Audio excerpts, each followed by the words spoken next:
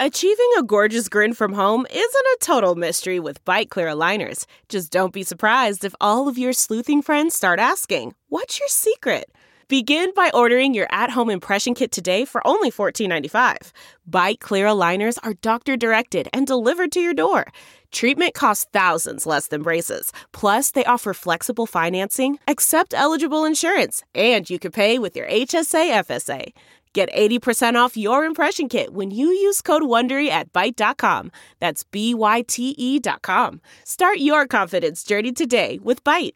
Let's get going. Your Ben Joravsky Show for Wednesday, May 20th is moments away. But before we get into all this, we got to thank the following unions for jumping on board and sponsoring our program. Unions like the International Association of Machinists and Aerospace Workers, Local 126 in District 8. The International Brotherhood of Electrical Workers, Local 9 are sponsors, as well as the International Union of Operating Engineers, Local 150.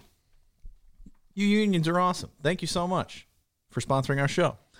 And, of course, today's Ben Joravsky Show for Wednesday, May 20th is brought to you by our good friends at the Chicago Federation of Labor. All right, Benny J, our Song of the Day request comes from one Fred. How's it going, Fred? Mm-hmm.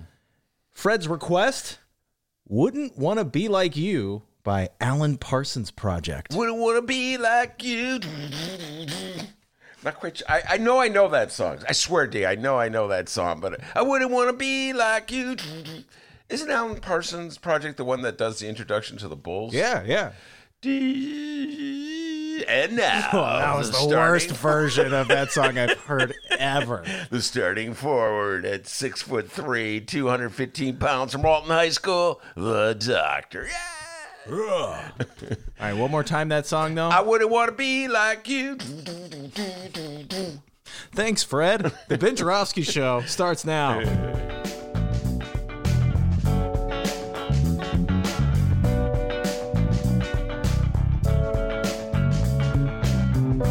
It is Wednesday, May 20th, and live from Ben's house, this is the Ben Joravsky Show.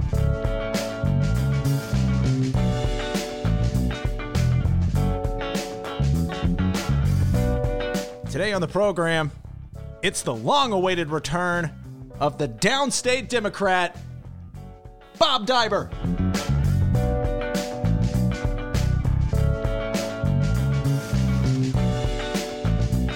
And now your host, the furthest thing from downstate, Chicago Reader columnist Ben Joravsky. Hello, everybody. Ben Joravsky here. We're calling this Mad Dog Madigan Wednesday, and here's why. It's showtime in Springfield today, ladies and gentlemen. It's if you got it, show it time. It's a battle of the heavyweights. Yes! In one corner from the southwest side of Chicago, weighing in at a scrawny 150 pounds, Michael Joseph Madigan. Yeah, it's not a heavyweight. You think Michael Madigan weighs about 150? I don't know. He's a skinny guy. Nah, he looks like about 92. He's a skinny guy, man. He's a bantamweight, a.k.a. Mad Dog Madigan. And in the other corner, from downstate, Xenia, Illinois, weighing in at a flabby 275 pounds. Yeah. Oh, we had to call him flabby, huh? Well, he's got a beefy feller. Come on, man. Xenia, Illinois, weighing in at a trim 342 husky, pounds. husky. A husky. Weighing in at a husky. That's good, D. A husky. 275 pounds at least. Darren, Big Boy Bailey. Huh. You're going down, Pritchard. No. Mad Dog. Yeah, it's the new face of the Republican Party. Versus the old face of the Democratic Party. I haven't felt this much pre-fight anticipation and jitters since 1974 Rumble in the Jungle, when Muhammad Ali battled George Foreman and Zaire. And I'll now do my Howard Cosell imitation that Dr. D has been begging me to do. He's been waiting all day to do this, guys. Left, right, Foreman is down, Foreman is down. God, I just almost want to run downstairs and watch it on YouTube, D. One of my favorite fights of all time. Darren Big Boy Bailey is the leader of the Republican Party resistance to J.B. Pritzker. Another big feller, by the way, might say, hey, maybe they should meet in the ring, huh? J.B. versus D.B. Oh, good Ha, come here. Ha. JB, of course, with his stay-at-home order in the face of the pandemic to keep us safe and sound. And Darren Bailey, you got to give him credit, folks. He just says, I'm not doing it. No, can't go for that. In fact, he breaks into Hall & Oates. Some would say that Darren ain't caring. You know what I mean? Ain't caring about a thing. Whoa. Darren ain't caring, DB, big feller. Bailey, the farmer. All right? Now, this is sort of the cornerstone of resistance for the Republican Party these days. They don't believe the virus is a real crisis because only old people are apparently dying from it, as they see it, even though that's not true, especially old black people. And I'm just going to come out and say this, folks. I think it may have been, I can't remember which guest was the first one to point this out to me. Maybe Dennis, I don't know. Somebody pointed this out to me. If you noticed, the resistance didn't really kick in until those first reports showed that black people were dying at a greater rate than white people. I believe it was reoccurring Ben Joravsky Show guest one Dub C, Candace Castillo. Candace, she was like, okay, yeah, I got to give Candace a shout out. By the way, JT will be here tomorrow. Jeanette Taylor will be here tomorrow. Thinking of Candace Castillo, maybe think of that. Anyway, focus, Ben, focus. So as soon as they figured out that, it's mostly older black people dying. Well, they're not Republicans. Let's go for the resistance. Somehow or other, they've convinced themselves that this virus will not attack them because they're Republicans. Interesting concept of science. Maybe they're right. I don't know. I'm no scientist. I don't know. Maybe they know I think somebody. you've just drawn that conclusion, but go ahead. Yeah, I mean, maybe they're right. Maybe it's only a virus that attacks people who live in Chicago or Cook County or black people. I don't know. Maybe the Republicans are correct in this one. So anyway, that's the face of the new resistance is Darren Bailey. He is the one who filed suit against J.B. Pritzker and saying that the J.B. had gone too far in his stay-at-home order and sought a judge ruling to exempt him from the order, and he won that exemption. And ever since then, he has been sort of perhaps the most prominent Republican resistor in the state of Illinois, I'd have to say. And yesterday, he stepped it up one more. He said that he would not wear a mask. Now, let me just back up a little bit and explain what's going on.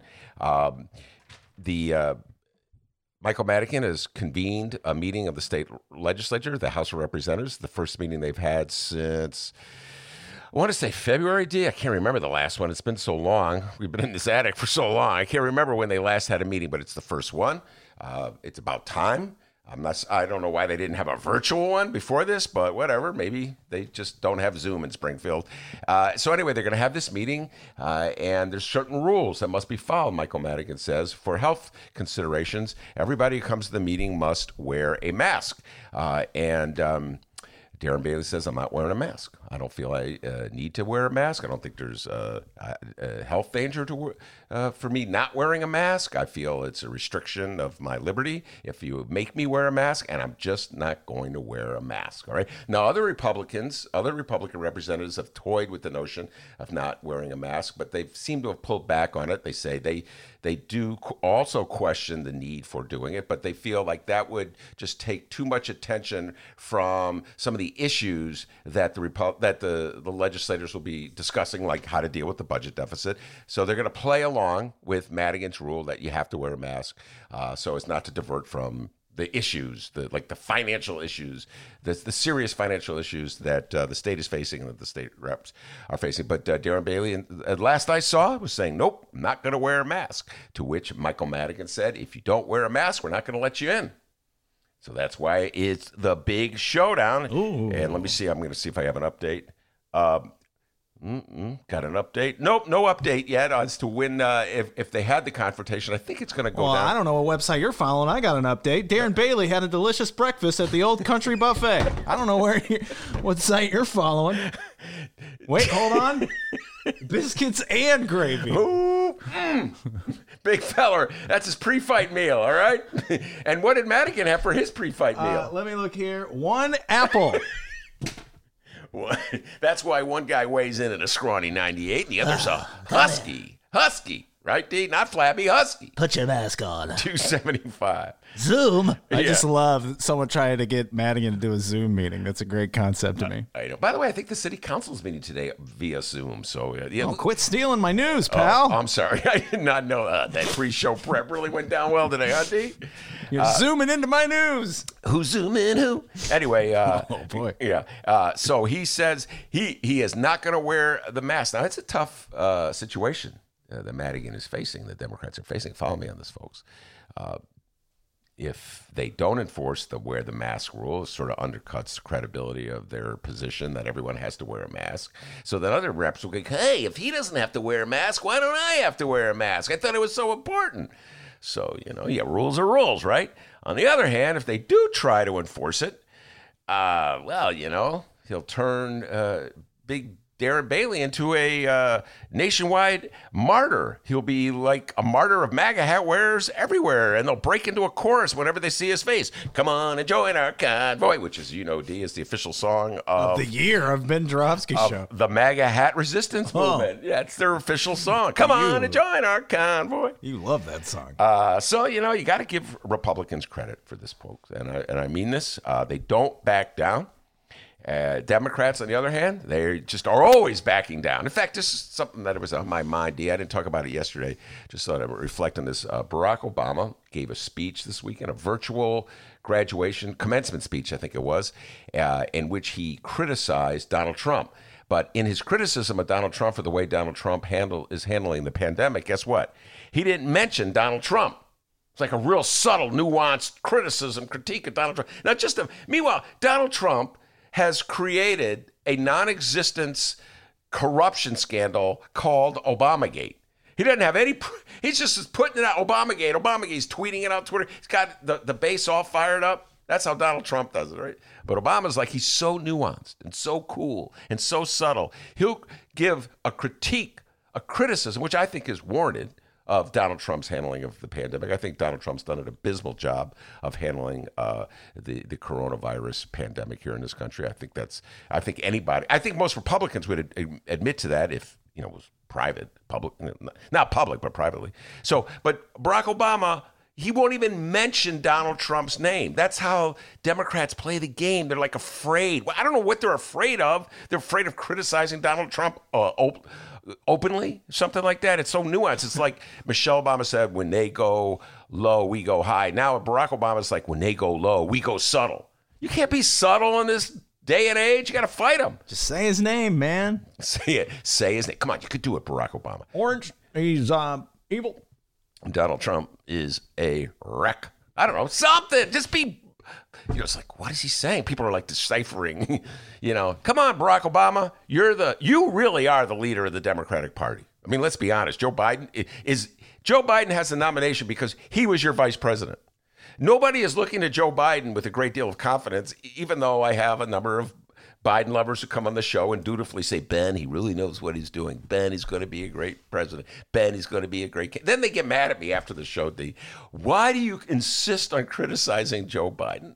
I'm just, speaking the way a lot of Democrats speak. Like, he's not really inspiring us right now. So Barack Obama is he is the Democratic Party. He is the symbol of the Democratic Party, the great leader of the Democratic Party. So if he won't come out and openly criticize Donald Trump, man, how do you expect to win this thing? Huh? You got to get in there. He won't even come out of his basement. No, Biden? Yeah. Well, at least I'm pretty sure Obama's left his basement. Anyway, so that's the difference between Dems and Republicans. Republicans fight hard. They come strong. They're not subtle in any way. And Darren Bailey is to face that. He does not care one bit what Democrats have to say about him. Now, look, they articulate a principle. The principle is economic liberty. The principle is the fact that you should not have your government tell you when you can open your business and when you close your business. That's just going too far. Now, I personally do not believe, and I'm just going to put it out there, that the Republicans who articulate this liberty really believe in the liberty. For instance, I've been following carefully some police sheriffs, law enforcement officers throughout the country say that they're not going to enforce stay-at-home orders. Now, I can understand that. I actually do. Their conscience bothers them. You know, they think about it, and why would they? Dennis and I talk about this all the time. Why would you arrest people at this moment? Like, the whole issue is you don't put people in jail at this very moment because it's so dangerous in jail. So I don't know if like arresting people is a great idea in the middle of a pandemic. So I can understand a law enforcement officer having, you know, just weighing on his conscience that going too far by taking law-abiding business people who just want to keep their business going, putting them in jail. But where was that conviction when they were arresting thousands of black people for reefer? Where was that belief in that the law goes too far when you were looking the other way at white people smoking it and arresting black people for smoking it? It's just like the picking and choosing of what constitutes liberty and a stand against liberty kind of makes me believe that Republicans don't really believe in liberty. They just believe that it's a very useful tactic to use against the Democrats. And so that's kind of where I stand with Darren Bailey on this. I'd have a lot greater faith in Darren Bailey's belief in liberty if I saw him stand up, let's say, to the unfair enforcement of cannabis laws or marijuana laws or whatever they're called. And if he had done something like that, I could maybe believe that he's a man of his conviction. If he was a dues-paying member of the ACLU, I could believe he's a man of his conviction. But I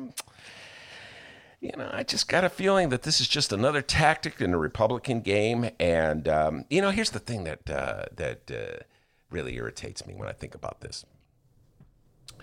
In Michael Madigan, Darren Bailey has a great foil.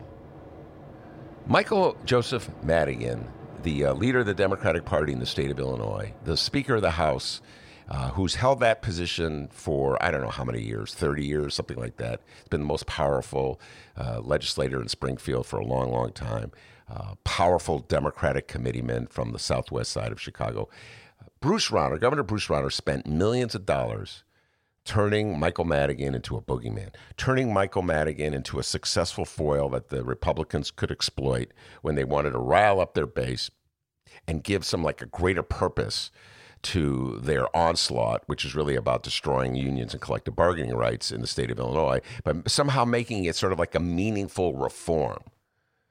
It didn't stop them from cutting deals with other Democratic chieftains like Mayor Richard Daley or Mayor Rahm Emanuel. No, they just selected Michael Madigan, and they turned him into this caricature of the Democratic boss, the corrupt Democratic Chicago ward boss. It's very successful. It's so successful that they've brainwashed Democrats into believing it. You got so many Democrats on the lakefront. They're like Dudley Do-Rights. Oh, yes, you have to admit, Ben, the Tribune and the Republicans and Rauner have a point when it comes to Michael Madigan. Man, you guys are just like spreading Republican propaganda. It's like Republican talking points coming out of Democrats. No wonder the Republicans have more power than the Democrats, even though there are more Democratic voters than Republicans. Did you ever think about that, Democrats? Anyway, so in about a half hour or so, they're going to have this great showdown. I don't know. We'll see. Will Darren Bailey just decide to wear the mask? Will Michael Joseph Madigan have to have Steve Brown carry him out? Can you just imagine that, Steve Brown? Come on, big fella, wrestling him out. Oh, good damn, he's a big guy. The showdown in Springfield. But folks, let's just remember this. This is just round one. The real battle is in November. We got a great show today, everybody. Yeah! Bob Daiber will be here, the Downstate Democrat, the man Dennis voted for governor, and I wish I voted for him. And I'll vote for him for anything if I can. Well, you get a chance. He is right. Well, you can't actually vote for him. We got to get down to business. Because he's running for office in Madison County. But he just sent me a texty, and he told me the number to call him at. So at 2 o'clock, Bob Daiber will be on the phone. We'll be talking about all kinds of... That's this guy. Well, we got to get down to business. That's him. That's Bob Daiber. One more time. I love that. Just one more time. Well, we got to get down to business. That is correct, Bobby D. Bob Daiber will be here. And then after we'll do a little more basketball talk for the second part of the show. Yay. I love the basketball talk, man. It's a very popular feature in the Ben Joravsky Show. Anyway, so plenty of political talk ahead of us. Before we do that, the young man from Alton, the man who comes from the same county as Bob Daiber. Oh, yeah. And back home in Alton, Bob Daiber calls him Dr. Doobie with the news. Sounds like I sell Bob Daiber weed. I don't do that, all right? But he still calls you Dr. Doobie. Dr. Doobie, can you sell me a nickel bag? Okay, that's just a joke, ladies and gentlemen. All right, I'm Dennis, by the way. Let's talk about what's happening in Chicago and or Illinois this afternoon. First up, Chicago Mayor Lori Lightfoot. This little light of mine, I'm going to let it shine. Today, our mayor led her aldermen and women in today's virtual city council meeting brought to you by Mike Madigan's favorite, Zoom. Madigan's not playing with Zoom. Zoom? Zoom your ass out of my face. Get out of here. Give me an apple. Yeah. What did Alderman Ray Lopez do to piss off the mayor this time? Well, we're waiting to find out, and we'll let you know as soon as we do. By the way, Dave Glowat's covering that for us. Nice. Very popular feature in the Ben Joravsky Show. Be on the lookout for that, all right? Mm-hmm. In the meantime, let's talk about when the hell Chicago is going to open back up, or at least when everyone's favorite, the lakefront, will open back up. The following comes from the Chicago Sun-Times and France Bielman. She's the woe man. Under pressure to loosen her iron-fisted grip. Tell us how you really feel, Fran. Iron-fisted grip, yeah. Under pressure to loosen her iron-fisted grip, Mayor Lightfoot says that she's working on a plan to reopen the lakefront in a way that protects Chicagoans oblivious to the need to maintain social distance. Now, remember, just like our Illinois governor, Lightfoot recently unveiled her own 5-phase plan to gradually reopen the city. And just like the governor's plan, we're also in phase 2. Real original, Mayor. On the day she unveiled her 5-step plan to gradually reopen the Chicago economy, Lightfoot said people had been sending her, quote, really interesting suggestions about ways to reopen the lakefront by doing it in phases and having segmented hours for particular activities. The mayor said she would consider those ideas whenever the city meets the rigid standards that she has established to graduate to phase 3. What her plan calls the, quote, cautiously reopen level. That's correct. Thank you, Robert Mueller. So today we're talking about reopening the lakefront. Before we go any further, Ben, how's your life been without the lakefront thus far? Wow. Thank you for asking. Incomplete? Yes. As Dennis knows, I'm a big lover of the lakefront. And starting in about May, I would go there pretty much. Well, I live, what is it, about 3 miles from the lakefront, D? Something like that? Sounds about right. Yeah, so I ride my bike there, and I go for walks along the lakefront. I think nice thoughts, and I look at the water, and look at the little birds, and the golfers, and talk to the hippies smoking reefer on Cricket Hill. That's a great thing, man. I really enjoy doing it. Watch the soccer players. It's one of my favorite things. So, it's been an adjustment for me, and I really miss the lakefront. Plus, let's not forget, D, the big, you talk about the showdown in Springfield, Darren Bailey versus Michael Joseph Madigan, Michael Joseph Mad Dog Madigan. Don't forget the Ben Joravsky Mark Brown showdown at Cricket Hill. I haven't forgotten that goodness. one.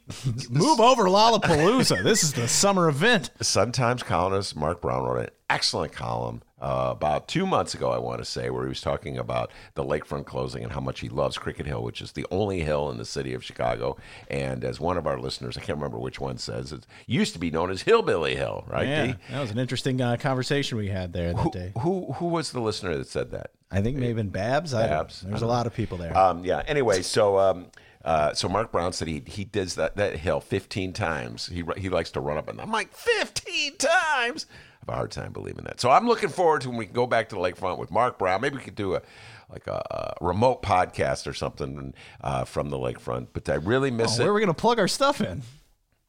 Well, you got to figure it out. Great. You're the brains of that one. All right. Can't you just have like a handheld thing? I'm going to find a 3-mile extension cord and plug in your attic. So, I'm really looking forward to going back to the lakefront. Miss it dearly. And I have a lot of ideas for what Lori can do, but let's hear what Lori has to, what Lori's coming up with, D. All right, let's read some Lori quotes here. And no, I'm not reading them as Alex Jones, guys. All right? Oh, come on, man. Oh, come on. Just do one as I would like to have a career in the city of Chicago. So quoting Lori Lightfoot as Alex Jones, I don't see that as getting me too many jobs. Right. But she was actually on your favorite podcast, Ben. He actually told me this before we started today's show. The Axe Files with David Axelrod. Yeah, and I read I haven't heard the interview, but yeah, okay. I got to give Axe credit because he got some good quotes out of her from what I read. I know you're going to read them, correct, D? Yeah. Okay, yeah, he got some good quotes. Hey, Axe, good quotes, you know. Sounds a lot like quotes. Dr. Phil, if you ask me, old Axelrod. Lori, come on. Don't ruin our lives.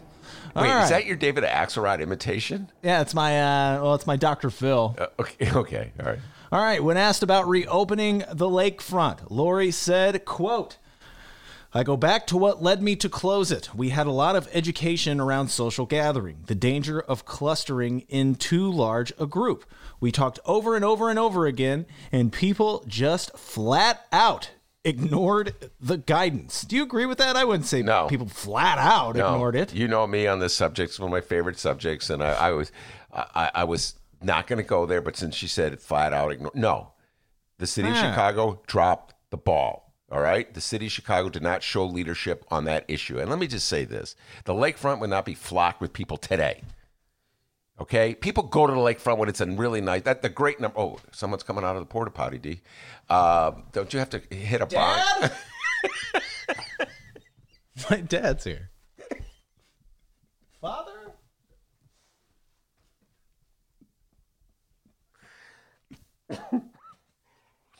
Papa, you never know who's going to come out of that porta potty. Yesterday you were doing the news and some like random guy. Oh yeah, that was yesterday. Don't remind me. No Stress Tuesday, and that was the day the show just went to shit. Just unplugging. No, wait, hold on. Come on, man, we're in the attic, dude. All right, By the way, tangent within a tangent. Let's give a shout out to our good friend Joe Rogan. $100 million deal. That's crazy. Hey, where's ours? Where's our $100 million deal? Joe Rogan, he's not the number one. I've always been saying, D, that he's the number one podcaster in America, but there's some other podcast that beats him. I can't remember off the top of my head which one it is. Oh, what deal did they sign with Spotify? I don't think they did sign it. Yeah. Rogan's definitely the number one. Joe Rogan, people must know him. We've talked about Joe Rogan on the show. All of our listeners have to know who Joe Rogan is. Anyway, so he just cut a deal with Spotify, $100 million. Dennis sent me the article last night. I was reading it and weeping with jealousy. So congratulations, Joe Rogan. Hey, anytime you want to kick a crumb to me and the doctor, come on. We'll be like the preliminary, right? Congratulations, Joe Rogan. Deep down, I kind of hate your guts now. No, stop it, man. That's correct. You used to love Joe Rogan. Anyway, so where was I? I forgot where I was with that Joe Rogan tangent. Oh, well. Oh, great. Yeah, I know. I can't. Oh, thank you, D, for reminding me. You're welcome. So I don't even know how I got to Joe Rogan. I really cannot follow the breadcrumbs anymore because the guy coming out of the porta potty ate them. But so this is my look. Lori Lightfoot dropped the ball. The city of Chicago dropped the ball on the whole lakefront thing. People don't go to the lakefront unless it's in great numbers, in life-threatening, in pandemic numbers, unless it's a beautiful day. If you go, most of these cold, dreary, rainy days, the only people you'll see in the lakefront are me and Mark Brown. All right, so and weirdos, exactly, weirdos, exactly. Sorry, Mark Brown. And some, reefer heads and this, that, and the other thing. And me. I have actually never seen you at the lakefront. I don't like the lakefront. I can't stand it. Wow. I am anti-lakefront. Really? Yeah. Do you not like beaches? I don't really like beaches, no. Okay. All right. Well, learning a lot. I've known you for 3 years. Did not know this. Not a fan. Well, anyway, interesting. Did not know that, to quote Eugene Levy. But most Chicagoans are like Dr. D. They only go, well, he doesn't go to lakefront at all. Most Chicagoans only go to the lakefront when it's a nice day. If it's not a nice day, they don't go to lakefront. So on the nicest day of the year, which was, I forget when this was, I've lost track of time. Lori Lightfoot had given these general rules that were supposed to stay at home, nothing specific about the lakefront. And then to her shock and dismay, it was a nice day and everybody went to the lakefront. And then she got really mad, held a press conference, waved pictures in the air of people at the lakefront and blamed it on Chicagoans. And I'm just saying, you kind of dropped the ball there. Well, we got to, I hate to interrupt your timeline here, but we got to go back before to like February when, she said it was, don't listen to this stuff. Go out. Okay. Have fun. Party, guys. It's cool. Okay. All right. You're right. Was that was that February or January? That was like February. Was it February? Yeah. That was the whole thing. Like it was exaggerated. So listen, none of us have been perfect. We say this all the time. None of us have been perfect when it comes.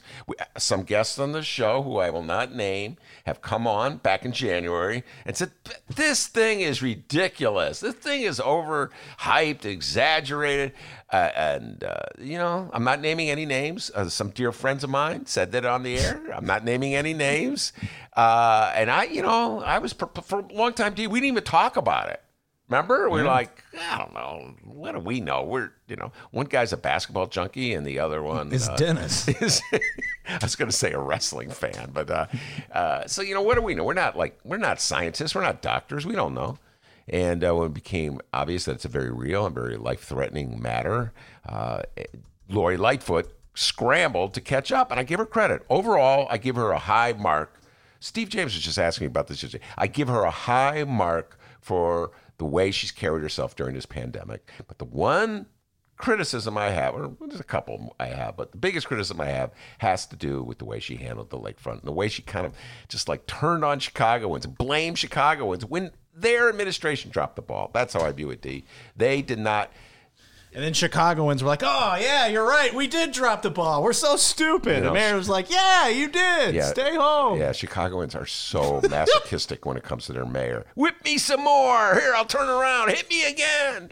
I love Mayor Lightfoot. People get so mad at me. Stop criticizing. It's like Dems. How Dems get mad at me about Biden? They're always, Ben, stop criticizing Biden. We won't win the election if you keep criticizing Biden. I'm like, my lefty listeners are not going to vote for Joe Biden, okay? They're just, the real lefty ones aren't going to vote for him. So there's nothing I could say. Hey, we got more Lightfoot quotes to read here. Man, I love that tangent, though. Yeah, I think it started with my dad in the porta potty. No, all right. Hey, what's going on, Papa? Papa was a rolling stone. Sorry, man. All right.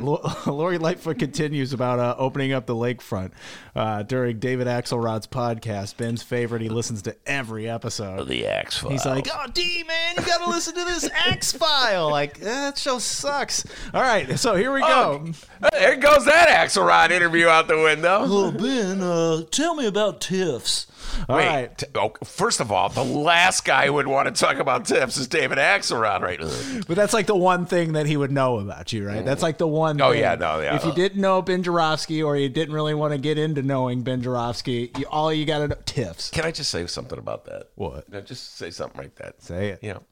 Like, when I die, that'll be my old Ben Joravsky, an expert on tips. I'm like, what about the Bulls? I know the Bulls as much as I know tips. Why don't they go an expert on the Bulls? No, it's got to be tips, D. It's got to be tips. I tuned him out on pretty much everything else, but boy, he knew a lot about tips. What about the Bulls? I didn't really listen to him. Tuned him out. Tips, though. That's actually, can I just say a little credit to, I urge everybody to go back and check out that Craig Hodges interview. That is one heck of an interview, right, D? Huh? Pretty good. Yeah, it is good. Good job, Craig Hodges. Go ahead, young man. I went on a tangent, but David Axel would not want to talk to me.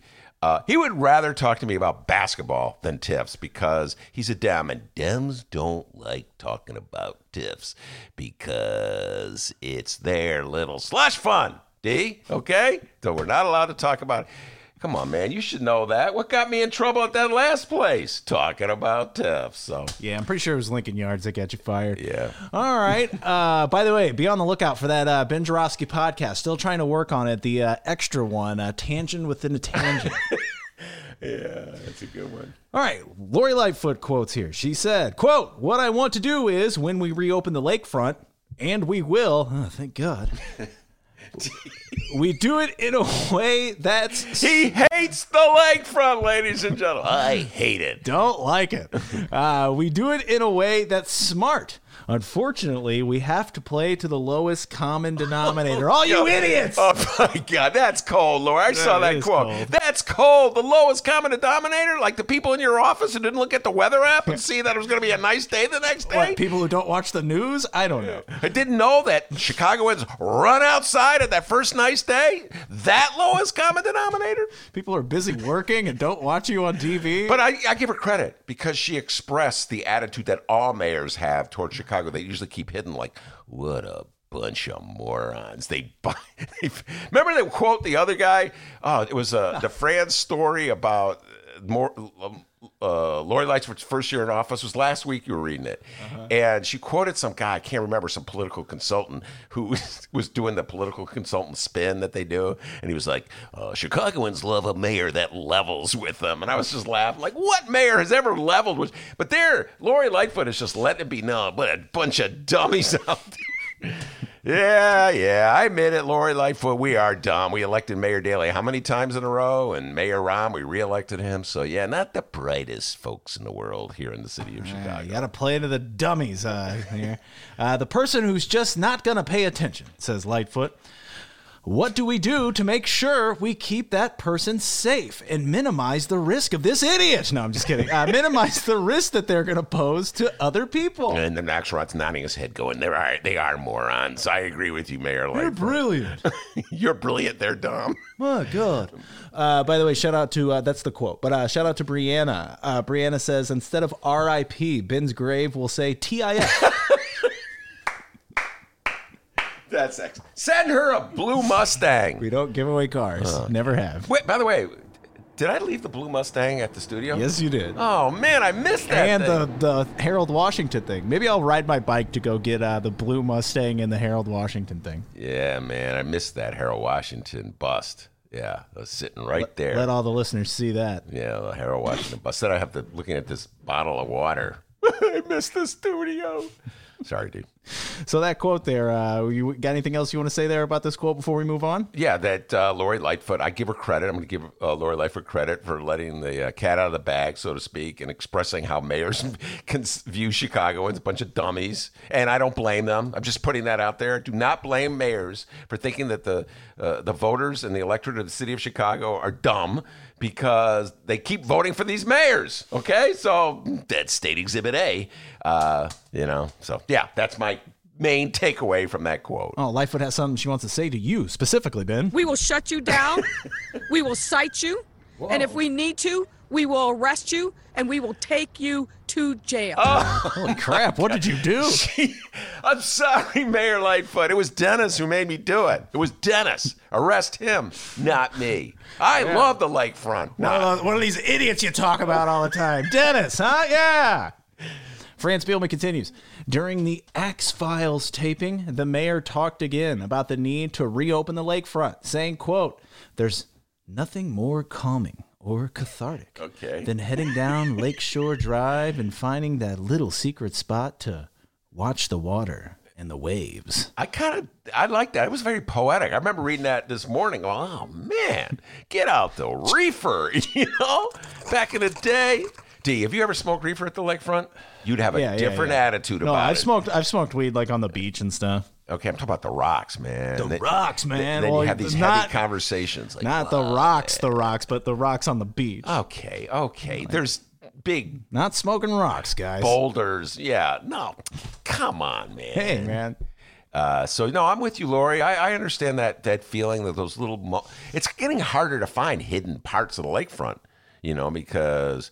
Well, to your point, Mayor Lightfoot, the lakefront gets very crowded unless it's pouring rain and cold out, and then you don't have to worry about closing the lakefront because no one's there.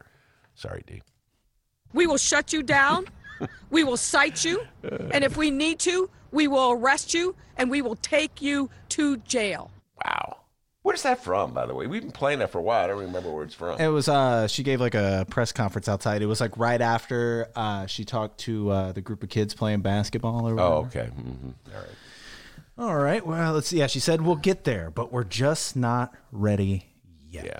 So we're not ready yet. Well, here's, can I give my wife's suggestion again, D? Don't elect cars. See, I always thought that was a great idea. I wonder if any other people have sent that to her. Part of the reason the lakefront gets so crowded, when it's a nice day, people drive there. And so much of the congestion is people driving, the car traffic going in and out. People, that's when you really have the big crowds at the lakefront. So maybe, I don't know, limit the access by not allowing cars to park on the lakefront. Just a thought, okay? Just a thought. Shout out to Kyle. Kyle says, Ben, you also left the Chicago City Club certificate at the studio. Oh, my God, Kyle. Thank you for reminding me of that. Thank you. Of course. That is a great reminder. Yes, indeed. I left my certificate. It was a year ago, D. This is time flying. A year ago, the City Club invited me to come be part of a presentation. Apparently, they couldn't find anybody else that day. And they go, all right, we'll invite the hippie from the Reader and bring him in, and I didn't even want to go. Dennis made me go, okay? Tell the truth, D. You made me. Ben, it'll be good for the show. Yeah. You can rub elbows, Get us out there. Get Denny some new pair of shoes, man. Come on. So I went, and, it wasn't that much fun. And anyway, the guy, in a roundabout way, he was the lowest common denominator. They're like, who is this guy? Why do you think anybody would want to hear this hippie? I think I trashed tips there. And all eyes are rolling. Oh God, here he goes again. I think the intro was, and for the first person to ever ride their bike to receive a certificate, I rode nice sneakers, Ben Jarofsky. Rode my bike and had my helmet and a backpack, and they're like, get this guy out of here. No, at first they're like, oh, the pizza's here. Like, no, I'm Ben. I'm not delivering food. I'm Ben. It's Grubhub on a bicycle. Anyway, so I went to the City Club. They gave me a certificate. And then, this is the point. I didn't realize this. But in addition to the certificate, they give you a year free membership in the City Club. So for last year, I was a member of the City Club, okay? I didn't even know that, and I don't know what you get out of being a member of the city. I don't know, maybe you get to go to the luncheons. I have no idea what you get from being a member. All I know is that, I think it was today, I got an email from the City Club saying, your membership has expired. Please renew. Oh, my God. I was like, oh, my God, I'm a member of the City Club. I didn't take advantage of it. I think City Club members get to go to the lakefront, D. Just made that up. And I heard free access to the vending machine at City Club. So being a member of the City Club doesn't really buy you anything. But I did get that lovely certificate, which Dan Mialopoulos signed. Remember that, D? Oh, yeah. Yeah, he signed that after he did City Club Gate. God, did we have fun with City Club Gate. Remember City Club I'm writing this down. I'm making a list here. George Washington bust. Blue Mustang, City Club certificate. Yeah. Looks like I'm taking a bike ride back to the studio to get these toys. Oh, man. To get these props that none of you can see. But it'll really help highlight the show. And I also just want to say this. I am beaming out positive rays of good vibrations. I believe that, what is it? That's good vitamin D, by the way. Phase 3? We're in phase 2 and we're going to phase 3 if all goes well, D, right? Is that correct? Yeah. Okay, I can make sure I get my phases correct. That if we're good little boys and girls. Phase 3, we will be back in the studio.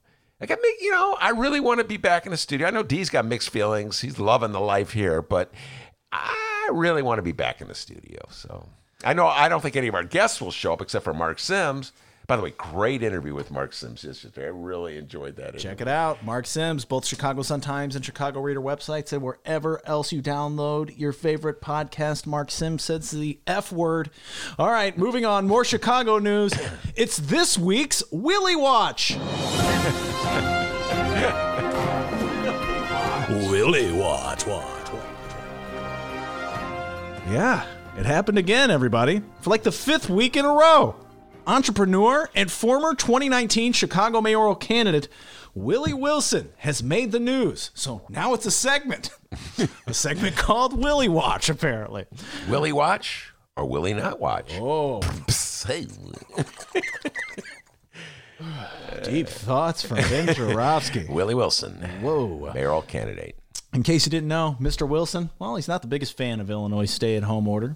So the following from Black Club Chicago and Alex Hernandez should come as no surprise. This went down on Sunday. Businessman, former mayoral candidate, and potential U.S. Senate candidate Willie Wilson joined members of a Ravenswood church at an in-person worship service in defiance of Governor J.B. Pritzker's stay-at-home order. Philadelphia Romanian Church, Chicago, which is at 1713 West Sunnyside Avenue. I don't think that's too far from here. When I go for my long walk at night, when I'm, since I can't go to the lakefront, D, and I'm walking through the neighborhood, I'm thinking my great thoughts and thinking about the Bulls and Michael Jeffrey Jordan and Craig Hodges for 3. Yeah. When I'm doing those walks, D, I stroll past that church, so that's the long walk. When I take that long walk. See, Dennis takes long bike rides. People don't know this about Dennis. His nickname in high school was Lance Armstrong. And he takes long bike rides. Like, didn't you go up to Schaumburg yesterday? You're almost made it. I told the audience yesterday. I went to Mount Prospect. Mount Prospect. And today he came in. He was... rode to Evanston. Evanston. Today. Think about this, ladies and gentlemen. Dennis got up at 7:30. 7:30. Had a cup of coffee. And hopped on his bike and rode to Evanston from his house, which is on the northwest side of Chicago, or his apartment on the northwest side of Chicago. D, that's a heck of a ride. And then did you come back straight here from Evanston? Yeah, I came straight here.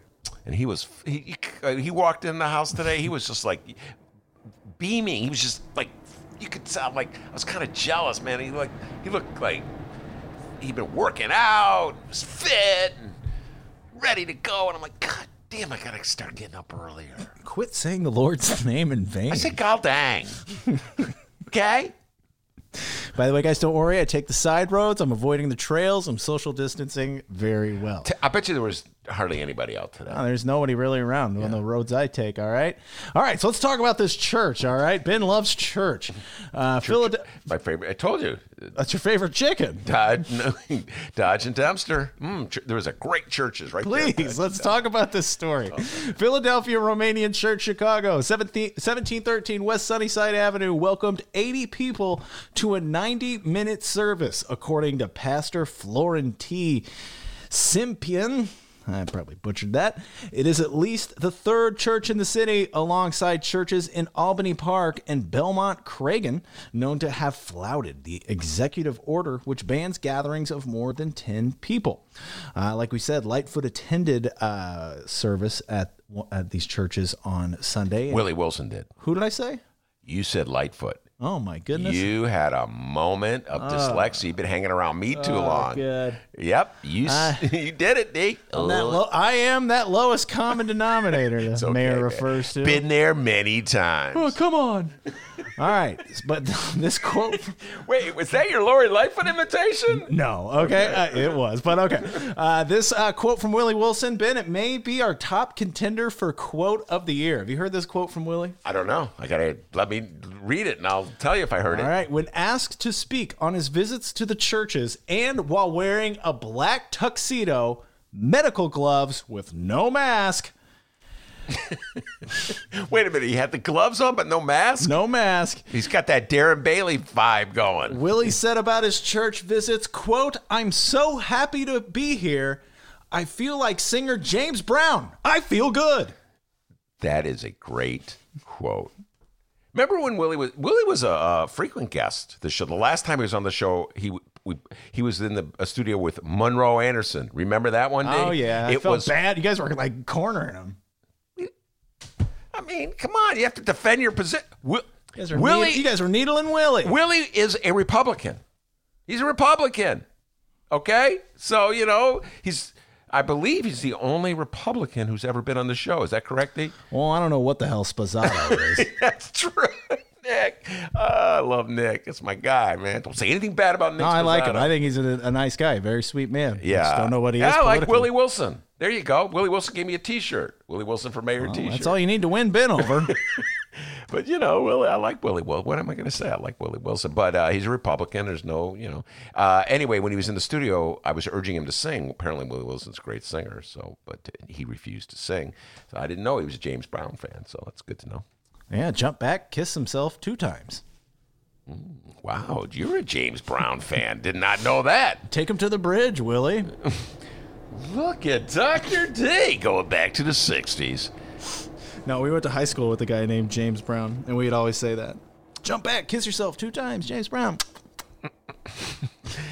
It's all in humor, ladies and gentlemen. Go ahead. Good times. Yeah, good all right, and we got more quotes from Willard Wilson here. He says, quote, "We want to encourage you today to keep the Lord first. No matter how tough it might get, stay with the Lord." The James Brown quote was way better. Yeah, James Brown, listen. Now, I saw the pictures. I didn't see the pictures of this particular. No, I saw the pictures in the bright one of Willie Wilson at this church, and he was wearing a mask in the picture I saw. I think he was. But it was very sparsely attended, and everybody in the picture that I saw was wearing a mask. So it's like I told you in the show last week, D, it's like, how could that be any more dangerous than going to Jewel? You know what I'm saying? But listen, I'm not a religious person, to put it mildly. So I feel no urge to go to church or synagogue or mosque or any house of worship. I think you're sort of the same way, D, right? Yeah. And so, I don't really get it, and that's about all I can say on this matter. That's about all we could say on that matter. Yeah. And that was this week's Willie Watch.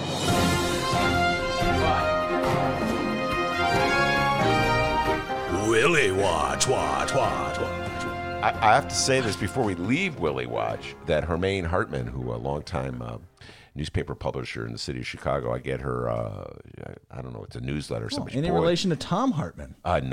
None whatsoever. Does she like gold? How about beets?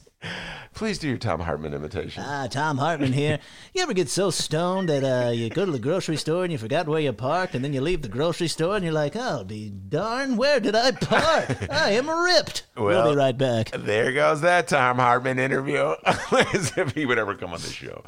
But Hermaine Hartman really took Willie Wilson to task for encouraging people to go to churches in the middle of the pandemic. So I don't know if it's a good idea. She pointed out that it's possible to do prayer anywhere. You don't have to be in a church to do it. And I feel as a person who is not religious, this is not my fight. You know what I'm saying, D? So, like, religious people are arguing over where you can go to pray. That's sort of their thing. So I'm just looking at it from the side going, well, I mean, I have to believe that somebody who thinks going to church in a pandemic without taking precaution is a good idea. Someone who does not actually believe that this is real. Much like we were talking earlier about Republicans who, when they saw those first news stories that indicated that black people were dying at a higher rate than white people, came to the conclusion that it doesn't affect them. And I just saw an article in the paper yesterday. I was reading it about a church, I think it was in Texas, that had opened up, and now they had to close it again because there was an outbreak of the virus. It's no joke. But, but yeah, D, it's not my argument, right? Neither you nor I are regular churchgoers, so yeah, church sucks. Okay, all right. There goes that interview with Minister. Oh, wait, save that for Willie Wilson next time he's here, D. Church sucks. That was right. Dr. D, not me. Before we get out of here, I think we have some breaking news. Here's a little behind-the-scenes info that you guys listening don't know about.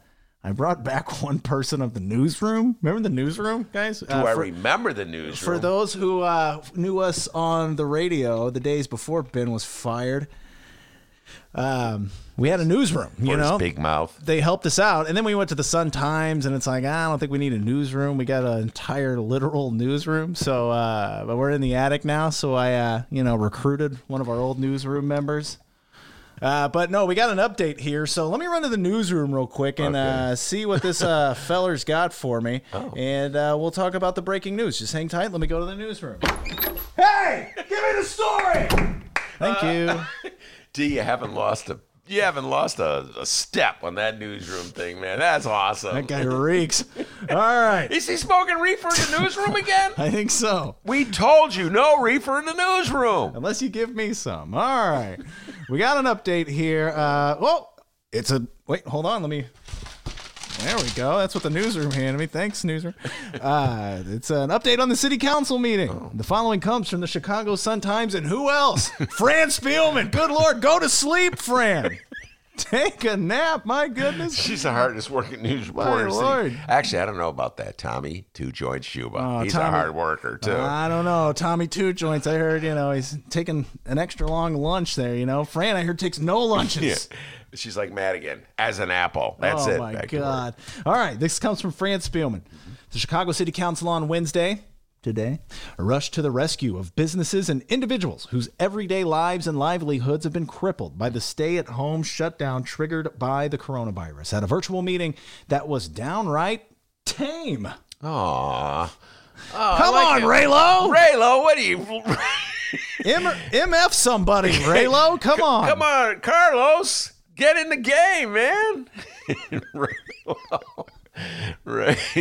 Come on, Raylo. We were looking forward to you going strong. Yeah. At this virtual meeting, let's see. Okay, she says it was downright tame compared to the last foul-mouthed free-for-all. Alderman approved a parade of relief ordinances targeting O'Hare and Midway Airport concessionaires that have shut down entirely or seen their revenues plummet because of the travel shutdown. That's what they're talking about here. It says normally airport concessionaires pay the city a percentage of sales or a minimum annual guarantee based sales the previous year, whichever is greater. Mm-hmm. The relief package championed by Mayor Lightfoot waives rent and fees for 2 months, April and May, for restaurants and stores. Sorry, the rest of us who rent apartments. Beginning in June, those concessionaires would pay base rent only. The minimum annual guarantee would be deferred. It would need to be paid back at no interest only when business recovers to the point where the concessionaire... Wait, time out. You have to pay it back? That's what it says here. Go the concessionaire. Yeah, go ahead. It hits a level of sales that is 75% of what it did in 2019 before the coronavirus.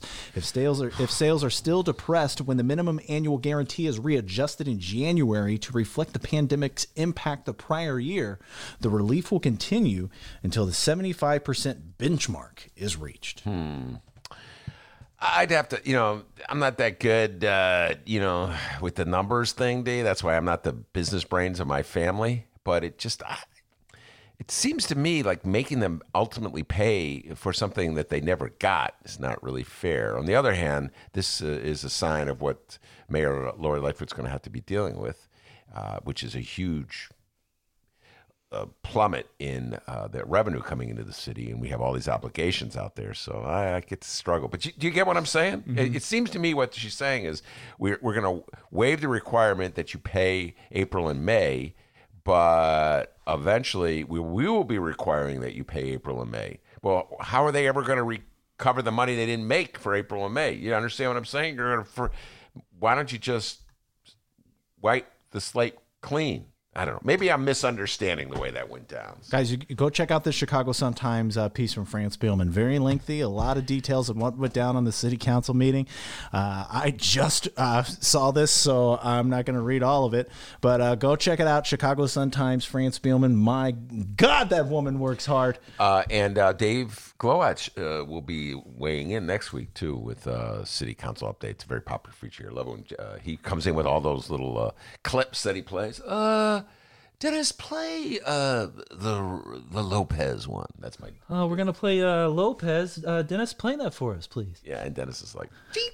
Pushes the Oh, yeah, there we go. That's what I do. Deek. All right, let's go to the live stream chat here before we roll on with the Downstate Democrat from Madison County, Illinois. No, I'm not related to him, guys. He's just from Downstate, and he's really cool. It's Bob Daiber.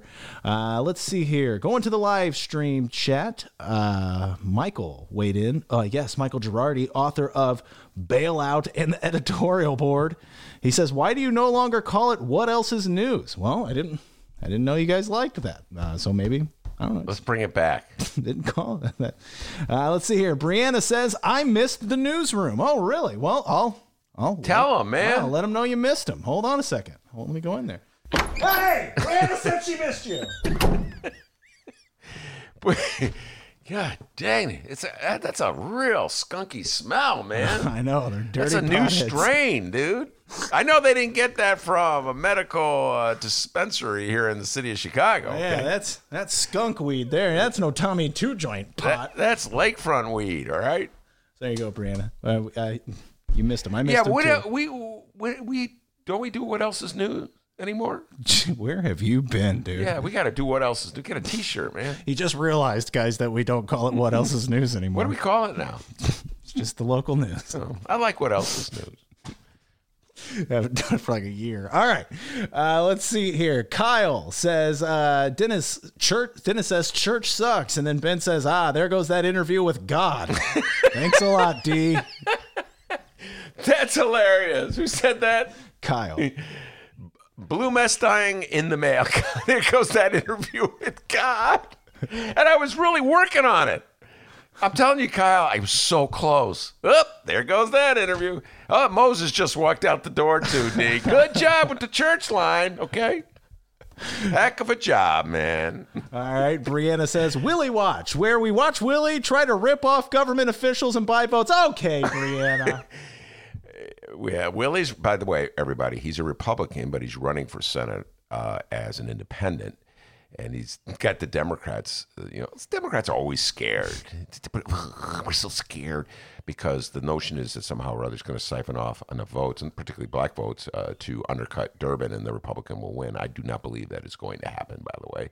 In a million years, that's not going to happen. But Democrats love to be scared. I'm a Democrat, and I am very scared. And, so scared. And finally, Jim asks us here, we're talking about how we are in phase 2 of Lori Lightfoot's 5-phase strategy to reopen Chicago. Jim asks us, is the attic phase 1? Yeah, the attic's phase 1. We're still stuck in phase 1 of the Ben Joravsky. Miss that studio. D, what do you think? Right here, say it. Do you miss the studio or do you like life in the attic?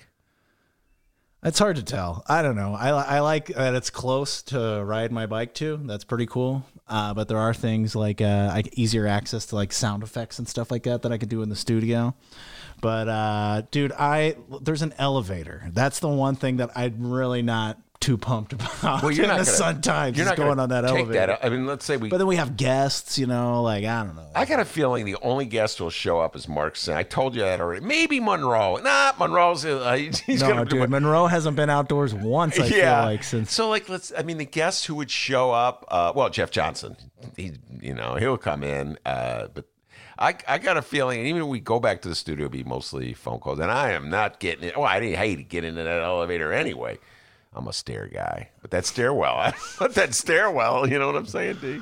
Yeah, I don't know. I like how you're kind of feeling out the guests, though. You asked Maya yesterday, hey, so we're thinking about coming back in June. You want to do an interview? She shot it down immediately, but By the way, speaking of guests, can I let a couple guests coming up? I just cut a deal with Eric Zorn. He'll be a guest on the show. That's correct. I cut a deal with Jeanette Taylor. JT will be on the show. JT20? Yes, JT20.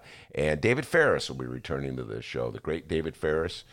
I love talking to David Ferris. Now, we'll ask him. Will David Ferris come back to the studio in June? I got a feeling that most of our guests will not show up until September. Holy They're going to wait and see if that second wave hits. Apparently nobody told old boy Bailey that Darren Bailey, that this thing is for real. But our guests are a little smarter. Well, let's start a pool with the live stream chat. By the way, Jay Marie, what's up? The live stream chat. When do you guys think we will have live one-on-one, in-person, face-to-face interviews again on the Ben Joravsky Show? Ben is going September. September, yeah. With the exception of Jeff Johnson. I say July. July. Okay. Yeah. I miss our guests, man. Henry Davis, seeing him across the...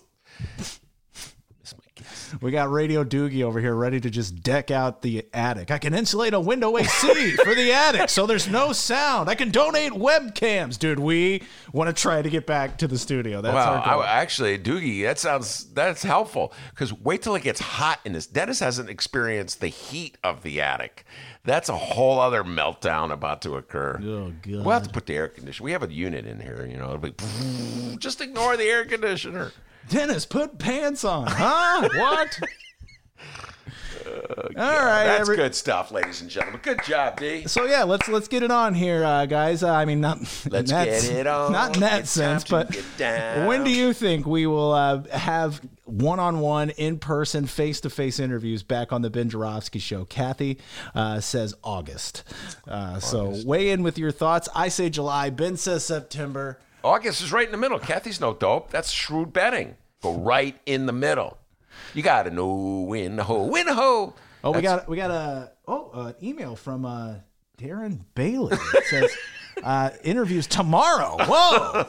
Love to have DB on the show. DB, come on, man. All right, listen, hippies. Wait, that was a great line. There goes that interview with God. Okay, Michael Girardi. He says January. Oh, okay. Yeah, he's probably right. Wait. I'll tell you what, when we go to the studio, Michael Girardi's coming in. He's bringing that electric guitar. He's going to play some songs for us live. Yeah, Michael Girardi, you're coming into the studio when we make that return. Oh, and we'll end it here, and we'll let Brent, our live stream chat listener, Brent, have the last word. All that local news we were talking about, and Brent still weighed in. Still not voting for Biden. Don't go anywhere, everybody. When we come back... Don't get mad at me, Dems! Too late. Don't go anywhere, everybody. When we come back, it's the Downstate Democrat. We're going to have some tavern talk with Bobby D, Bob Daiber. It's the Ben Joravsky Show, live from Ben's attic.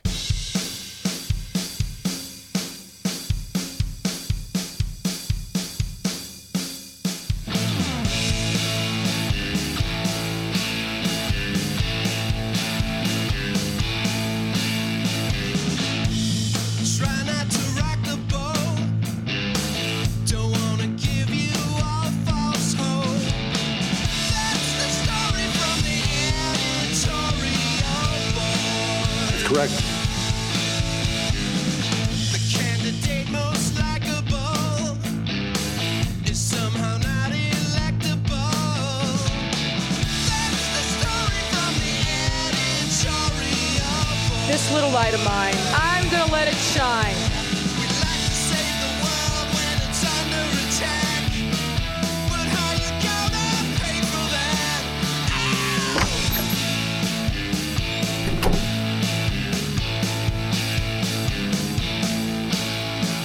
When people want proof that the world ain't flat, we'll just give them their money back. Oh yeah! We will shut you down. We will cite you. And if we need to, we will arrest you and we will take you to jail. We heard what you want to do.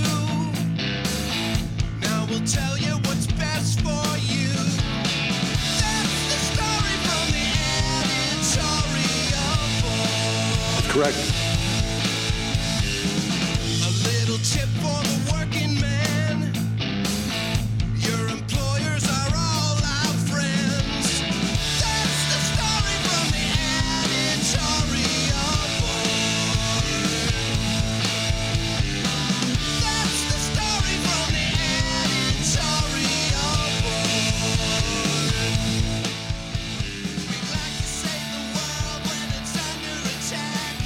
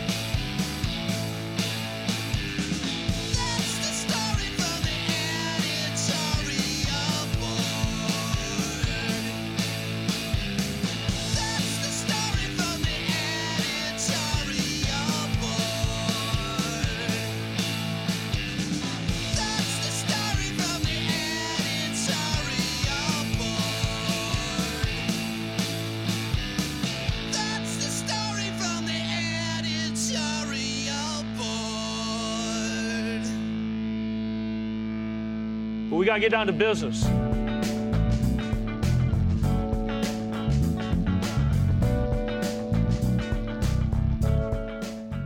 Welcome back to the Ben Jarofsky Show, live from Ben's attic. You heard him on tape. We got to get down to business. Now you're going to hear him live on the show. We call him the Downstate Democrat, Bob Daiber. Bob, are you there? I am there, Ben. Thanks for having me this afternoon. Yeah, it's our pleasure. You sound loud and clear. I wish all our guests had this sound quality going for them, Bob. I appreciate that. All right. Now, let me just give you an indication of what our life is like before we take the deep dive into yours. For the last 2.5 months, Bob, Dennis and I have been doing the show from my attic. And because, well, the pandemic, and it just made it very problematic, to put it mildly, to do the show back at the Sun Times studio that they had for me. So here we are in my attic, and just give you a sense, I'm overlooking the alley. There's a porta potty in the alley. There's a train. So it's just different times, Bob. Okay, we're still here. All right, we're surviving, but different times. How about that? Hey, you're right there with Jimmy Fallon. Yes, we're right here, right? From his house, yeah. So I watch him most evenings. So, I'm sitting here looking at my office. It's, other than overcast and cloudy today, I got a great view. So, all right. Well, let's talk about what's going on with your life. When you were coming on the show frequently, you were a candidate for governor. You've been on a couple times since then. You ran as a Democrat. You're from Downstate. Tell people, just to remind people, where are you from and what's your background before we take the deep dive into the issues of the day. Sure. I live in Madison County, the rural part of it. We're about 25 miles east of St. Louis. We're a border county, about the 8th largest county in the state. I was a classroom teacher for 28 years, taught technical education, and has served in local government as an alderman, a township supervisor, and then most recently, the last 10 years, I served in the elected capacity as a regional superintendent of schools in the county. So my background's been in education and local government, and I aspired to do something larger. When 2018, I ran for governor to serve all the people of the state of Illinois, and was unsuccessful, but back in the business of trying to serve in local government and running for county chairman currently. All right, county chairman of Madison County. I suppose, is that the equivalent of the president of the Cook County Board? Is that sort of the equivalent? That would be equivalent, yeah. Yeah. As Tony Frankwick was. Right. And now you're running, of course, you're a Democrat. Do you have a Republican opponent in this race? Sure do. He's the incumbent. He won in 2016, and we are challenging. All right. And so what are some of the issues that are at stake in your race where you're a Democrat running in downstate Madison County? What are some of the issues that are paramount in your election campaign? Well, the big one is naturally who's going to bring about economic development, who's going to bring about growth to the region, and maintain, a great quality of life, which we have here. Leadership is a key factor on how you lead a county of this size and continue to make it prosperous. Economic development has slowed under this administration. There's also been a lot of issues that have clouded it with some of its personnel policies and some of the people that have been involved in their administration. The county administrator and the IT director were just dismissed by the county board because of unethical behavior. And so these are, big issues that are always in government about making sure that your administration is doing a good job for the people. And naturally, I've always been a strong proponent also of public education, good schools grow a region and attract residents and attract residential development. So those are big issues that are at stake in the race. And also this whole COVID-19 pandemic, on how it's being managed, and how we are going to reopen the county and make it help business people is naturally going to be a big issue as well, Ben. Oh, absolutely. We've been talking about that a lot, particularly the sort of like this downstate, upstate divide, which is in part what gave me the idea of reaching out to you again. So let's talk about how the COVID lockdown has impacted economic development in Madison County, in your neck of the woods. You talk about economic development as an issue in the upcoming race. It's really hard to think of economic development at a time when so many businesses are closed because of health reasons. Talk about how this is an issue in your area. Oh, sure. Well, all of the small businesses that were non-essential have been closed, the same length of time as they have been in Chicago. And a lot of those, businesses, in fact, my wife is a licensed beautician, so she hasn't worked since the first week of March. Mm-hmm. And I have one son that's in the entertainment business, and he hasn't worked since then either. So you have individuals like we have right here in our house that, because of the stay-in order, have not had employment. So you've got a lot of anxious people that are small business owners that are experiencing that, and they're experiencing frustration. The essential businesses, we have a rural dimension here. They've been operating, and in some parts of the county, we maybe wouldn't really even know that there was a pandemic because of the movement of people that are in the farm community. But these essential businesses have all taken really strict precautions, and it's why I think the virus has been confined the way it has, because of social distancing, people wearing masks, good sanitation practices have been paramount. But, you drive into a community and, the middle of the week that would be buzzing with people going out of eateries and small business shops, et cetera, like in downtown Edwardsville, nobody's parked on the street. There's literally has been nothing. And that's true like in Alton as well as Collinsville and these other communities that make up in Madison County's commerce. So, in looking at how do we restart this and how do we make sure that people feel safe, even as the business is open, and, recommendations, like 25% capacity maybe happens. Can a business survive on 1 in 4 customers being able to be in their business? So this is going to be the challenge as to when we open these businesses and they can open safely without any restrictions, that we make sure that the virus is not resurges. Mm-hmm. And I think that's first and foremost on everybody's mind. No. So, I read the Tribune regularly, and I saw the Tribune gave Cook County a D on social distancing the other day. I thought, wow, I'd give Madison County an A because, people really obeyed this stay-in order. And they have really done a good job, and that's why in our county, Ben, we've only had 500 cases as of yesterday, total cases, in which 30% of those cases have been in nursing homes, confined, and so actively, our county is about a population of 270,000 people, and we only probably in the entire county on active cases. Currently, we're probably only around 200. So residents have done the work here of really obeying this, doing things like you are, staying in your attic, trying to find things to do. Not spreading the virus is key here. So, but Missouri is now opening right across the river. Mm-hmm. And I think that's made a lot of people on this side of the river really anxious, and they want the governor, to, relax the stay-in order. Many of these businesses have been faced with, well, do they violate the governor's executive order? And they don't want to lose their license, and they don't want to be punished.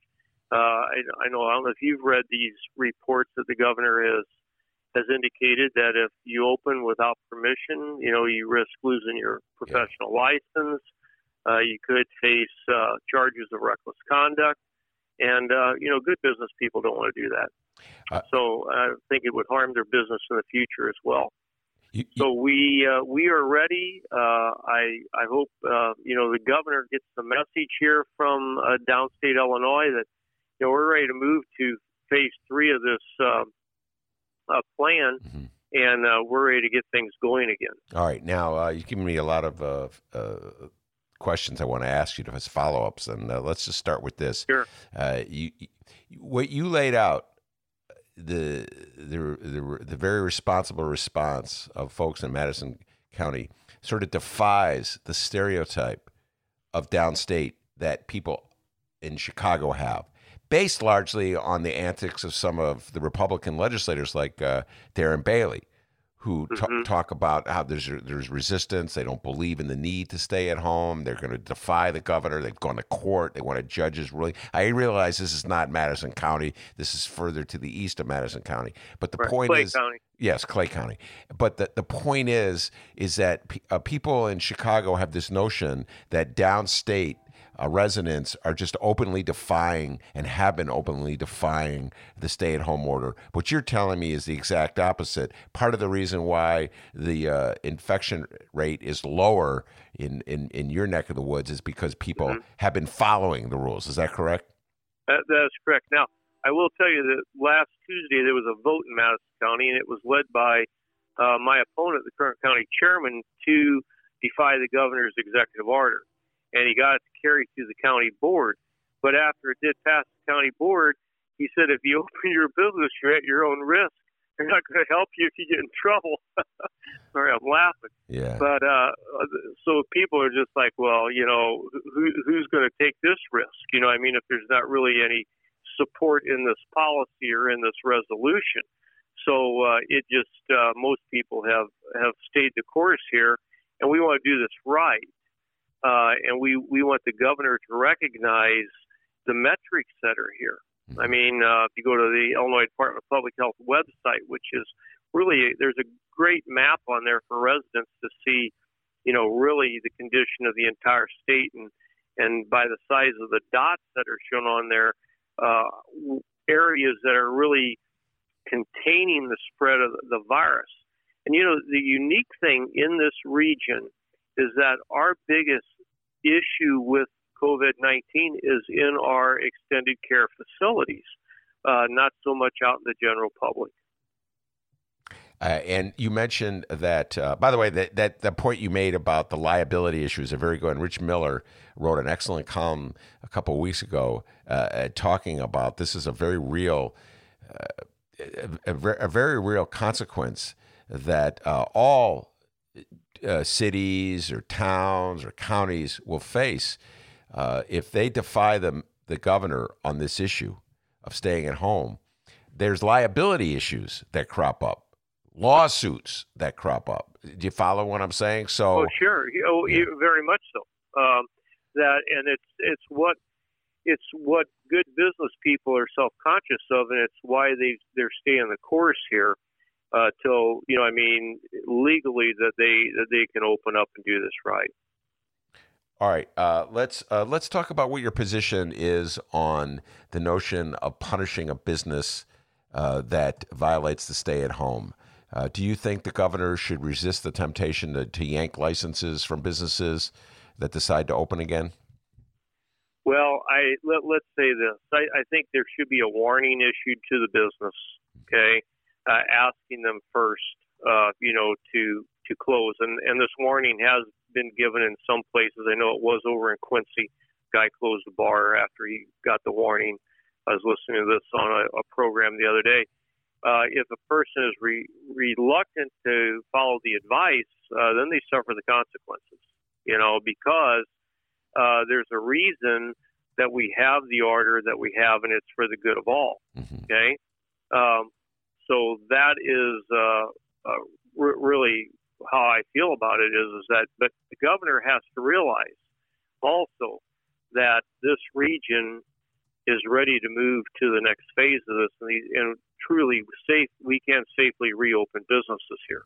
And that's something he needs to recognize and not hold it against the residents because a poor judgment of a few. Yeah. By the way, just so I make clear the point you were making earlier, you talked about Missouri opening up, Missouri right across the river from Alton, that Missouri is opening up, and residents are watching that with some concern.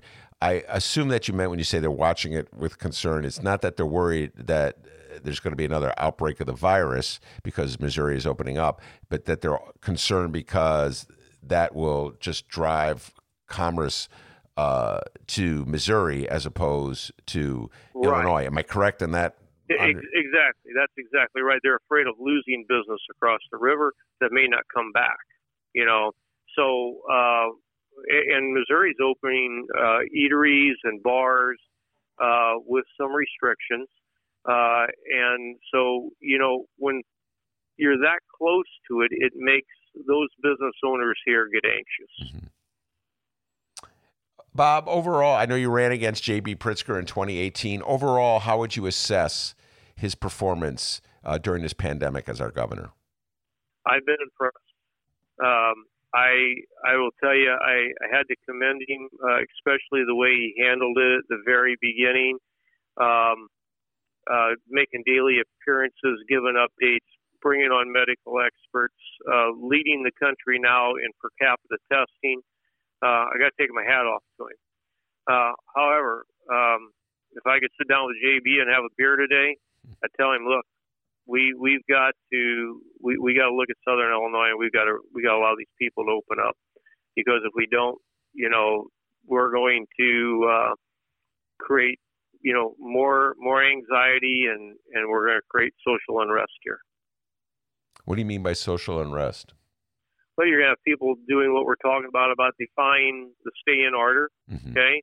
And then you're going to have police that are going to be asked to shut down places, and you're going to have people that are going to be angered, and I just don't want to see that take place. Do you feel that Downstate Illinois has a voice in the administration, that the administration is listening to points of view like your own? I think they do. I think we have a good legislative delegation that is trying to work with the governor and his staff to help them understand the metrics. And that was one of the reasons that I was a little upset that our county moved forward with the resolution they did, because I think it made it look a little bad that we did this rather than work with our legislative delegation through the governor's office. What's the makeup of the county board in terms of Democrats and Republicans? It's 15 to 14 split. Republicans have control. 29 members. Good God, that's right. A big board. 50. Was it a party line vote? No, in fact, it was a 26-2 vote. There were many Democrats that were afraid not to vote for it, that they'd be viewed as anti-business. And two individuals said that they would not go against an executive order, and I commended both of them. I think they did the right thing. Well, I've got to give them credit. That's a vote of conscience. Everybody's talking about their exercising their conscience at this moment, on both sides of the issue. And there could be some consequences for someone who has the guts to to be the only two voters. I always applaud aldermen in the city of Chicago down through the years, Bob, who had the guts, in my opinion, the courage to stand up to a powerful mayor when they disagreed with him or her. And so I don't even know who they are, the Madison County board members, but I tip my hat to them. They had the courage to their convictions. So I just need to know this. Do Madison County board members run in districts, or do they run countywide? They run in districts. I served on that board. I represented District 4 for a period of time before I became regional superintendent. You run a defined population district. I see. By the way, how successful do you think businesses will be once they reopen? I mean, this is a challenge. If you are successful, you are the chair. This is a problem you're going to be facing. Right. Well, here's how I think that we become the businesses become successful reopening is providing venues and working through the county health department to assure that the businesses are practicing the right procedures to provide safe for their patrons. And I think as patrons see the safety measures and they see those practices, that they'll be comfortable returning to barbershops and nail salons, different shops. I saw that, read in the Tribune about Kohl's. Kohl's stores in this area as well as in Chicago are viewed non-essential, so their doors were not open. But in a shopping area right near us, there's a Kohl's and there's a Target. People go in and out of Target, and this has been one of the big questions. Why can Target be open and not Kohl's? Yeah. And so this is why I believe it's time that if we've shown in an area over this period of time that you can shop at Walmart, you can shop at Target, you can shop at Home Depot or a Lowe's or any of these places, and we're not spreading the virus, then these other businesses should be able to reopen as well. Bob, I just have to say before I move on that you and I share something in common. My wife is a hairdresser, and her business has been closed now for over 2 months. So I know the situation your family is facing. So. Thank you. And I believe that she'll be back. I'm hoping, fingers crossed, in the next phase, she'll be able to go back and. I'm going to share with you something. My wife owned a salon for a number of years, and she got out of being a proprietor in a salon, and she has now contract customers, and she does nursing home care, where the COVID outbreak is the worst. So we have great concern about her going back to work. Yeah, no, that she'd be very cautious about that. Yeah, and she does Omen's work. She does a lot of Alzheimer's work. That is Yeoman's patients. All right, Bob, let me move on and ask you the question I always ask you when we talk, and that is getting downstaters to vote Democrat in the upcoming presidential election. It's going to be particularly challenging with so much talk of rebellion in the air from downstate Republicans trying to fire up their base. Joe Biden obviously is going to be the Democratic nominee, or it looks like he's going to be the Democratic nominee. What's sort of your sense of how voters in your neck of the woods are feeling in regards to the presidential election? I guess it'll depend how much sanitizer Trump uses between now and then. Not being sarcastic, but I don't think Trump's going to be is going to bring the numbers that he did when he ran in 2016 in downstate. There's a lot of farmers. The commodity market's tanked. I mean, the price of corn today is $3.20. There's people that voted for him that just are not going to vote. There's no more coal mine jobs than there were when he ran. Steel industry hasn't boomed like he said it would. There's just, those people that came out that said Trump's going to make America great again and bring about all this economic prosperity, it just did not happen. So those are going to be, I think, some individuals, and I hear it that people say, I voted for him, but not voting for him again. I think the key here for Joe Biden as to whether or not who he attracts is to vote for him is who his running mate is. Now, I read recently Tammy Duckworth's supposed to be getting one of those interviews. You put Tammy Duckworth on that ticket with her military background and her popularity throughout the state of Illinois. I think that she would bring a lot of Democratic votes to that ticket in Southern Illinois. What's the attitude toward Joe Biden? Joe Biden's calling card in the primaries was that he was the kind of Democrat who could work with swing voters and moderates and centrists and Republicans even. Well, you took a few of the words out of my mouth. In talking to residents, a lot of people see Joe Biden as more reasonable than they do Donald Trump. The one factor that people point out is Biden's age. But that's why I think his running mate is so essential as to who he picks. Yeah. And but I think Biden is very strong with local unions. He's strong with families in this area.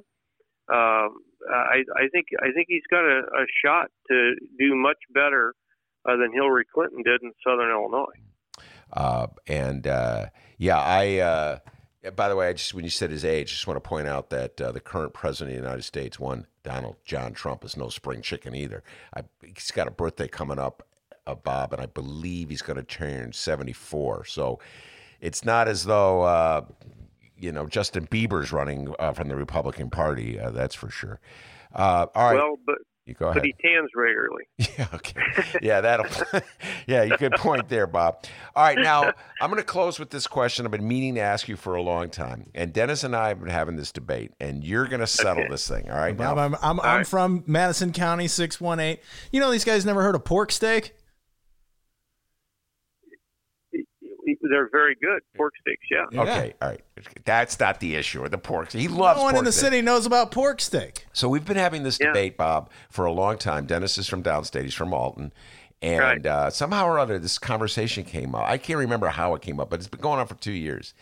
And I made a reference to the singer Bruce Springsteen, and Dennis said that people downstate don't really like Bruce Springsteen. They love Jimmy Buffett. Jimmy Buffett is far more popular downstate than Bruce Springsteen. And I said this, Bob, even though I don't know anything about downstate, I don't believe that. I believe that Bruce Springsteen is more popular than Jimmy Buffett. So you're going to settle this one. Boy, I tell you what, this is putting him on the spot. I'm nervous. Poor Bob's go ahead. I am going to have to tell you, I think he's right. I think Jimmy Buffett is more popular. That's correct. Thank you. Bob, you just made this young man's day. He is so happy right now. He's been saying it. I told you. Yeah, and I'll tell you why. I think it's been the outdoor venues that he's done in the St. Louis region that's made him popular. So, and I always say, because I'm from Alton, right by the river, people in Alton treat that river like an ocean. You know what I mean? So they love Jimmy Buffett. No, that's it. That's exactly why. I can't help it, Ben, but that's the truth. All right, now, so you think, all right. So you think that in general, Jimmy Buffett is more. Look, Bob, if you could see Dennis right now, he's beaming. This is the greatest thing. Finally, this debate has been going on for 2 years, man. All right, so hopefully we got a little bit of consensus on it here. Well, Right? you got to. Now, here's the tough question. All right. I asked you, who do you people in general prefer? Who do you, Bob Daiber, prefer, Jimmy Buffett or Bruce Springsteen? Well, I prefer Bruce Springsteen. Oh. Okay. That's just my opinion. I mean, I've always liked his music really well. So. I'm a big fan of Bruce Springsteen, and even though it's 2-1, the two downstaters against me on terms of the general preference, I still think we should bring this to a larger vote. I think we should have a referendum on this one in Madison County. Hey, go Cardinals! Yeah, maybe am I right? do a Survey Monkey. Yeah, something on it. So. Bob Daiber, thank you so much for taking the time to talk to us, and we'll bring you back on real soon. Get some updates from Madison County. All right. Ben, I always enjoy being able to be on your program, and thanks always for being so cordial and asking for my opinion for this part of the state of Illinois. Very good. You take care. Stay safe and sound. You too. Take care. Bob Daiber, the downstate Democrat. Told you, man, Jimmy Buffett. And you were right. Well, you were right that Bob Daiber agrees with you, but you're probably right. I may have to make this concession. I don't even know anything about that. You know, I'm a stubborn guy, D. I'm still holding out. But can I just say one thing? What? Bob Daiber's a great guy. He split that one. He gave you Buffett as more popular, but he himself preferred Bruce Springsteen. Love Bob Daiber, by the way, D. I wish I had voted for him. I'll say it again. I think he'd be a great governor. Anyway, that's the great Bob Daiber. He's running for county chair in Madison. We're going to definitely bring him back, right, D? Yeah, absolutely. Wait, hold on. Boy, you give the newsroom a little bit of airtime, and they want to jump back on. We got another update here. Okay. Hang tight. Come on, give me the story. You're embarrassing me. Thank you. Oh, my God. Is that a cloud? Good God. What? The cloud from the newsroom. Oh, that dirty pot. By the way, is there any Darren Bailey updates? Nothing? Dude, your wife was in there smoking pot with the newsroom. Holy cow. Whoa, man. What? Hey, what about social distancing? I don't know. Are they sharing a joint? All right, the following comes from the Chicago Sun-Times. And no, not France Spielman. I guess Tommy Two Joint? No, not Tommy Two. He's in the bathrooms. It's Nadir Isa. I'm sorry if I butchered your name. Let's see here. Sun-Times here. This is involved the Chicago Teachers Union. Shout out to Stacey Davis Gates. Check out our recent interviews with Stacey Davis Gates at both Chicago Sun-Times and Chicago Reader websites. All right, on to the story. The Chicago Teachers Union is suing federal and local education officials over special education regulations that union alleges have created a, quote, impossible burden for school workers and threatened to interfere with student learning during the coronavirus pandemic.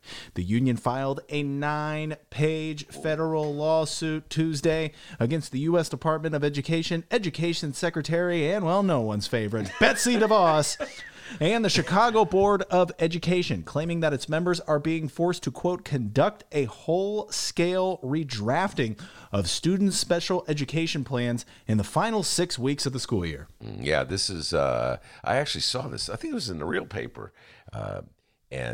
Special ed students are the ones who are really getting lost here in the shuffle with the pandemic shutdown, because they're the ones who really depend on the classroom and the wisdom of their teachers the most. So, yeah, this is... All right, and we have another business defying the state order. A hair salon in Springfield, Illinois, is open and cutting styling hair as the legislature is coming back into session this week. Riley Craig Schaffer, the owner of Bow and Arrow, says she is prepared to deal with whatever the ramifications are of being open and ignoring the stay-at-home order. I do not believe that J.B. Pritzker yanked licenses. You heard Bob Daiber talking about that. That would not be prudent. And just cautioning the governor. I hope the governor listens to some downstate voices. And Bob Daiber would be a good voice to listen to, but that's just a step too far, in my humble opinion, D. And I have a sense that in the next phase, hair salons will be reopened anyway. So no updates on Darren Bailey there, by the way? Oh, yeah, I do have an update on Darren Bailey. DB. Yeah, thank you for reminding me. Big feller. My update is simply a picture. Ben was wondering about old DB, and you listening can't see the picture, but boy, Ben will be very animated about it when I show him. Ben, look at this picture here. I see a picture of someone without a mask. Oh, big feller. No mask. Darren Bailey without a mask. Okay, what would you say he weighs? He looks like 265. 265? Yeah. I had him at 275. Big feller. Big feller. Yeah, big feller. So Madigan did not have the police yank him out? It says here, inside BOS, that's Representative Bailey without a mask. And that was at 1 o'clock today. So no report as to old boy getting kicked out. We'll get the update. But Pritzker, I think Ben's right. Go downstate. Have a pork steak, go to a tavern, listen to some Jimmy Buffett, kick back, I don't know, smoke a doobie, talk with Bob Daiber, and, get the downstate opinion a little bit. It's interesting you advised him to smoke a doobie. If you were to listen to Bruce Rauner, that was his appeal. Remember that, D? His appeal. I'm against that cannabis. That's upstate stuff. So, yeah, I do believe you should start listening to downstate folks, and... maybe it's time to relax things downstate. You know what I'm saying? And before we ride out of here, everybody, make sure you download tonight's part 2 of the Ben Joravsky Show. We're talking about the Bulls and the Last Dance. Who's our guest again, Ben? Tommy Scher, who used to do the sports for various radio TV stations, total Bulls junkie. We're going to continue this going. I've decided one level for me to keep my sanity is to have a weekly basketball discussion. Once the Last Dance is over, discussion of the Last Dance is over, we're going to just talk. The doctor's been very nice. And you go, go ahead, Ben. So we're going to have a lot of guests coming in once a week, talk basketball, all kinds of things about basketball. D, I got to do something to keep my sanity, all right, D? So, I know. Anyway, and by the way, the doctor loves basketball. He puts on this I don't like basketball thing. You're welcome, political fans. Guy loves it. Anyway, this is a great show today. I really am glad we reached out to Bob Daiber. It's always fun to talk to him. And I think he's a voice of reason and a voice of sanity that the Democratic Party should listen to. And they probably should have given him more votes back in 2018. But thank you very much, Bob Daiber, for being such a good friend of the show. And, of course, the other fellow from Alton, the man, the myth, the legend, the pride and joy of Alton, Illinois. And as Bob Daiber will tell you, back home in Alton, they call him White Lightning. Give yourself a raise, take it out petty cash. See you tomorrow, everybody.